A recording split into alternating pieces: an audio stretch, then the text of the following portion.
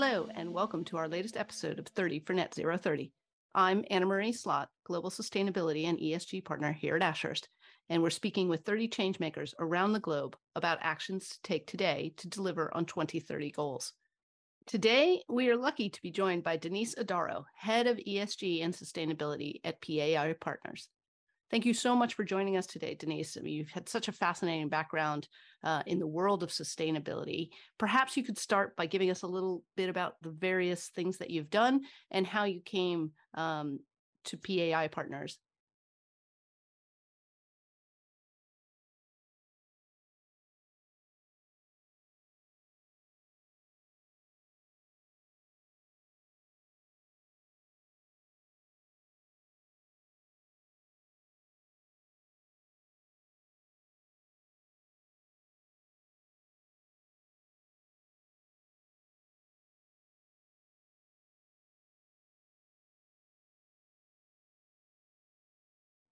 Thank you, Anna Marie.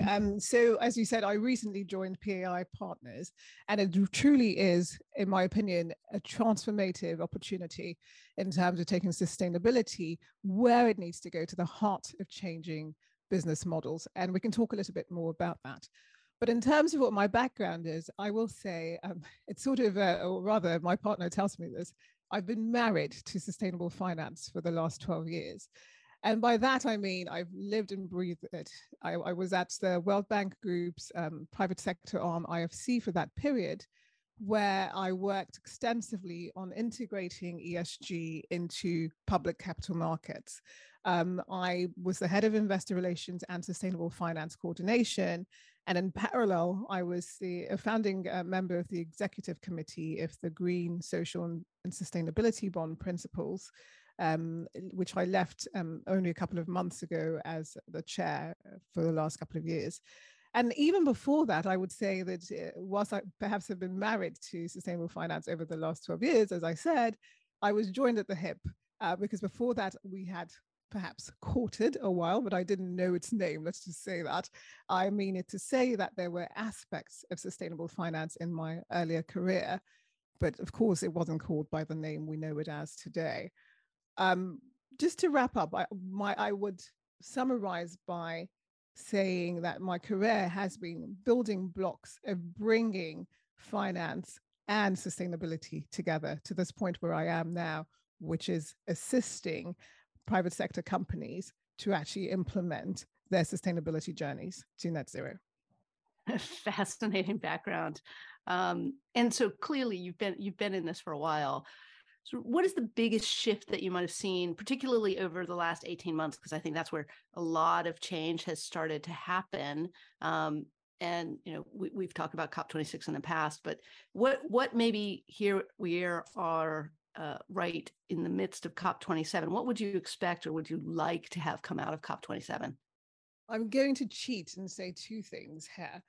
And reason being, it is my personal mission to have the sustainability messaging go beyond environmental. At the core of this, in the end, is that climate change is, in fact, a social problem. So to me, the biggest shift I will say I celebrate over the last 18 months, two of them have been, one, gender balance. So the EU law, of course, to improve gender balance on company boards and that directive, which I'm sure you're familiar with, which will have to be transposed into national law, of course. But that lays down that 40% of non-executive director positions in listed companies should be held by members of the underrepresented sex by 2026. It does that by addressing transparency in shortlisting candidates, etc. So I'm a fan of that. Because as you know, I think just for the listeners' purpose, in the EU, fewer than 1 in 10 chief executives and board chairs are female. It's essentially a really dismal number that has continued to remain so in as long as it has, in fact. So the second thing I would say is the plastic treaty, or rather the makings of it. So again, in Nairobi, we saw 175 countries agree to establish this committee to bring about what will be a legally binding treaty to tackle the plastic scourge, shall I say. And I always think it's nice to add context to this. And we know this, that the statistics, 11 million metric tons of plastic waste ends up in water every year. And that number is expected to triple by 2040. And I need not, paint what that looks like in terms of how that impacts the oceans, our bodies, in fact, with microplastics, etc. And so that treaty will bring about cutting plastic waste through recycling, sustainable packaging design. These are things that, of course, that even in my current role, I'm working with our portfolio companies to implement, limiting production of virgin plastics in the first place. So this treaty, what's exciting about it is that it's meant to be in place by the end of 2024, And that's really a rapid timeline, because most global treaties take 5 to 10 years. So those are the two things that I would say that I'm really excited about, and I've seen this shift in the last 18 months. As to COP, well, I think, what was your question again, Anna, on that? Just sort of what would you expect from COP27, or if that's not something No. That is too positive, what would you like to have come out of it? It's interesting, because I wanted to know how you asked the question. I understood the content of it, and the reason why is because whether you were using the word expect or hope. We're approaching this COP in a year that will rank among the 10 warmest years on record. We've seen the effects of climate change. We've seen what's happened. A third of Pakistan flooded. We've had the hottest summer in 500 years in Europe. In the US, you had the Hurricane Ian. So really, no economy is immune from the climate crisis, as we know. And looking back at the last COP, where everyone calls that the finance COP, because we had all these members of the financial institutions there who were not, it seems, be it COP27. But the achievements that we got from COP26, the phasing down of coal-fired power plants, which of course was the first time that's been explicitly included in climate talk decisions. What's happened there? What's happened with the reduction of methane emissions, reversing deforestation, etc. So these, and the pledge, by the way, to finance it, to provide more financing to developing countries. So I'm thinking that we can, quote unquote, expect to see climate adaptation at the center of these talks, based on what's happened over the last year. But you might remember, Anna Marie, if you were in Glasgow last year, that Alok Sharma, the UK's president of COP26, I think he put it nicely when he said that we'd kept 1.5 alive, but that its pulse was weak, and it would only survive if we kept our promises, and translating that into, of course, action. So perhaps that is the question, is that have these promises, have we actually started making headway to that? I don't know. Perhaps to wrap up, I will say that we can expect that there will be talks around climate adaptation, but of course it goes way beyond that. But I think looking back at seeing and checking the pulse to see, does it remain weak? Is it dead? Are we alive? And this is where it is. That's the heart of it, is the expectations and the hope. Mm-hmm. All really interesting. I mean, the 1.5 alive is such an interesting, number one, it rhymes, so that's helpful for people. But it also is scientifically bounded, right? Your reference to all of the catastrophes that have happened, that's not something that is going to be fixed overnight. And that adaptation to all of those things that are happening in the climate and will continue to happen in the climate, I think, is something that no one's really talked that much about up till now. So I think if you're right, if adaptation ends up at the heart, that becomes in some ways a big win in and of itself, to really understand, for people to bring it home what that's going to look like. and why action should be taken now. Because that's what we're trying to get to, right? The real action now, and less talk. Although, this is a podcast. So in terms of those actions, what do you think is going to be the real, what would be a real driver? You've talked about delivery on the promises around finance. You've taken this new role where you're actually, day to day engaging with those portfolio companies. Is there something that you could put your finger on and say, look, this is going to be a game changer if people truly engage at, X? So I love that, because I think one needs to have it. We need a systematic change, right? So and the way that we've been approaching in dealing in the silos has not yielded much success. The one I don't necessarily think there's one specific action, but there are a number of them. But I will focus on this. So heavy industry is currently responsible for around 30% of GHG emissions, and that's projected to grow for reasons that I won't get into, because I think most of you know. Now, the key to transition is really making sure that we can drive down the prices of clean methods and technologies. We need to make it commercially appealing for companies whose mandate it is, right? Their management's mandate is what? To make money.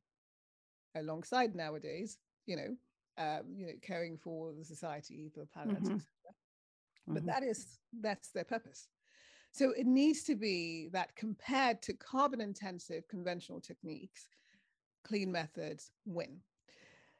Now, to achieve that, to my mind, I would say, we need to see more capital channeled towards breakthroughs. Always talking about it is nice. We love talking. We're on a podcast, as you said. Research is incredibly important, but we ought to work towards decarbonizing industries such as steel, petrochemicals, fertilizers, etc., shipping, aviation. I mean, these are not industries that they are alternatives at the moment that are, shall I say, putting us on that path to 1.5. The two, some of them are, the darlings of discussions these days, and some not, because you mentioned the word nuclear and it puts people's back up. But nuclear fission power plants, of course, have the disadvantage of generating radioactive waste, which is here for millions of years, as we know. Fusion, on the other hand, does not create any long-lived radioactive nuclear waste. And this, I'm sad to report, is dinner time conversation at the Odaro household, because my brother is a nuclear engineer, and I started off, from I was the most perhaps anti-nuclear person that's been on your podcast until my brother was kind enough to explain some of this to me. And I think it goes to the heart of education and how we need to educate not only policymakers, businesses, etc., as to what options are, what risks are, and how we can mitigate those. So at the moment, of course, fusion is not even a baby, it's an embryo in terms of being able to produce at the scale we need. But I'm confident that the more we see not only political support and financing directed to that we can scale that. The second would be green hydrogen. And I think both of these can play a central role in helping us reach net zero emissions by 2050. And this, of course, is complementing other technologies, renewable power, etc. Offshore wind is also taking off, etc. I mean, technology is maturing. Those that have been in existence, of course, solar, etc. But I really want to see these more newer and innovative technologies scale. So you've kind of opened the door to my next question in your conversation with your brother. So in terms of your own commitment to net zero, because there's society as a whole, but then society is comprised of all the people within it. Do you have any personal commitments around, what you might change or adapt in the next kind of 12 months? I do. I'm 4 weeks into my new role, which I am terribly excited about. I have a team who are young and just passionate. We're all singing from the same hymn sheet on sustainability. My commitment to net zero is empowering my team. We have portfolio companies within PAI that span, healthcare, industrials, food and consumer. And really, as I had mentioned, I think this is where the rubber meets the road, is making business decisions where you can have options that do better for profits, people, and the planet. And so I approach sustainability with pragmatism. And so to me, my commitment is that in the next 12 months is building out what would be a best in class ESG team within the private equity sector. And I do believe that the impact there is real and phenomenal. No, definitely. I mean, because I think in that sector, there are lots of people who want to be doing something. And maybe that's true for all sectors. There's people who want to do things, but they just don't know what to do. Right? It's such a big topic, and it's such an overwhelming concept. I had this question yesterday from somebody: how can you spend all this time talking about sustainability and not wake up anxious every morning, right? And so it is empowering people to take action, to get up that learning curve, so they understand, when I say I'm interested, this is what I could possibly be doing. And I think your focus on, really creating a commercial viable solution for businesses to grab onto with both hands. I mean, who wouldn't, as a business, grab onto something that's emerging and great tech and commercially appealable? Last question. One takeaway for listeners. I think we've talked about education, we've talked about upskilling, we've talked about the viability of various technologies and the role of finance. What do you think? It comes back to what you just touched on. In fact, I think you need stakeholder pressure, which we've seen. You need to see that policy is working in your favor. And so my one word would be acceleration. Let's accelerate this, because even when businesses make a decision to go towards, net zero or to commit to D&I or better social practices, etc., there's also the issue of how long does it take to implement some of these things. Policy, getting permits to put things in place. The timeline for some of these is just outrageous. So I think acceleration in every way, accelerating capital to the right areas, accelerating the education of options, but particularly risks and what the opportunities are. We need to see that. We need to see also policy accelerating that is not necessarily driving people away by saying, I can still operate in this safe place if I don't put my hand up to say that I want to do sustainable business. I'll just stay over there instead of having to report 14,000 KPIs. So how do we do that? I think, there are many, and we'll all be in jobs for a long time trying to figure this out. There's no, silver bullet. However, my one word would be acceleration. That's an excellent theme. I think we're going to have to leave on that so that people walk away with that. So go back to your desks or finish up your walks, hopefully, or out getting some exercise, and think about what can you accelerate today in how you and your company are approaching sustainability. Super. Thank you so much for your time, Denise, and for your insights. I mean, it's fantastic to hear from someone who's been so integrated for so long. And I appreciate your time today. It's been wonderful and such a delight. And I'll be happy to come back whenever you want me. Excellent. Thank you. Thank you for listening to this podcast. We hope you found it worthwhile. To learn more about the issues we've just covered, please visit ashurst.com/podcasts. This 30 for Net Zero 30 episode is just one small part of our continuing podcast series, ESG Matters at Ashurst. Make sure you don't miss any of our future episodes by subscribing via Apple Podcasts, Spotify, or wherever you listen to your podcasts. While you're there, you can also listen to our other episodes and leave a rating or review. In the meantime, thanks again for listening, and goodbye for now.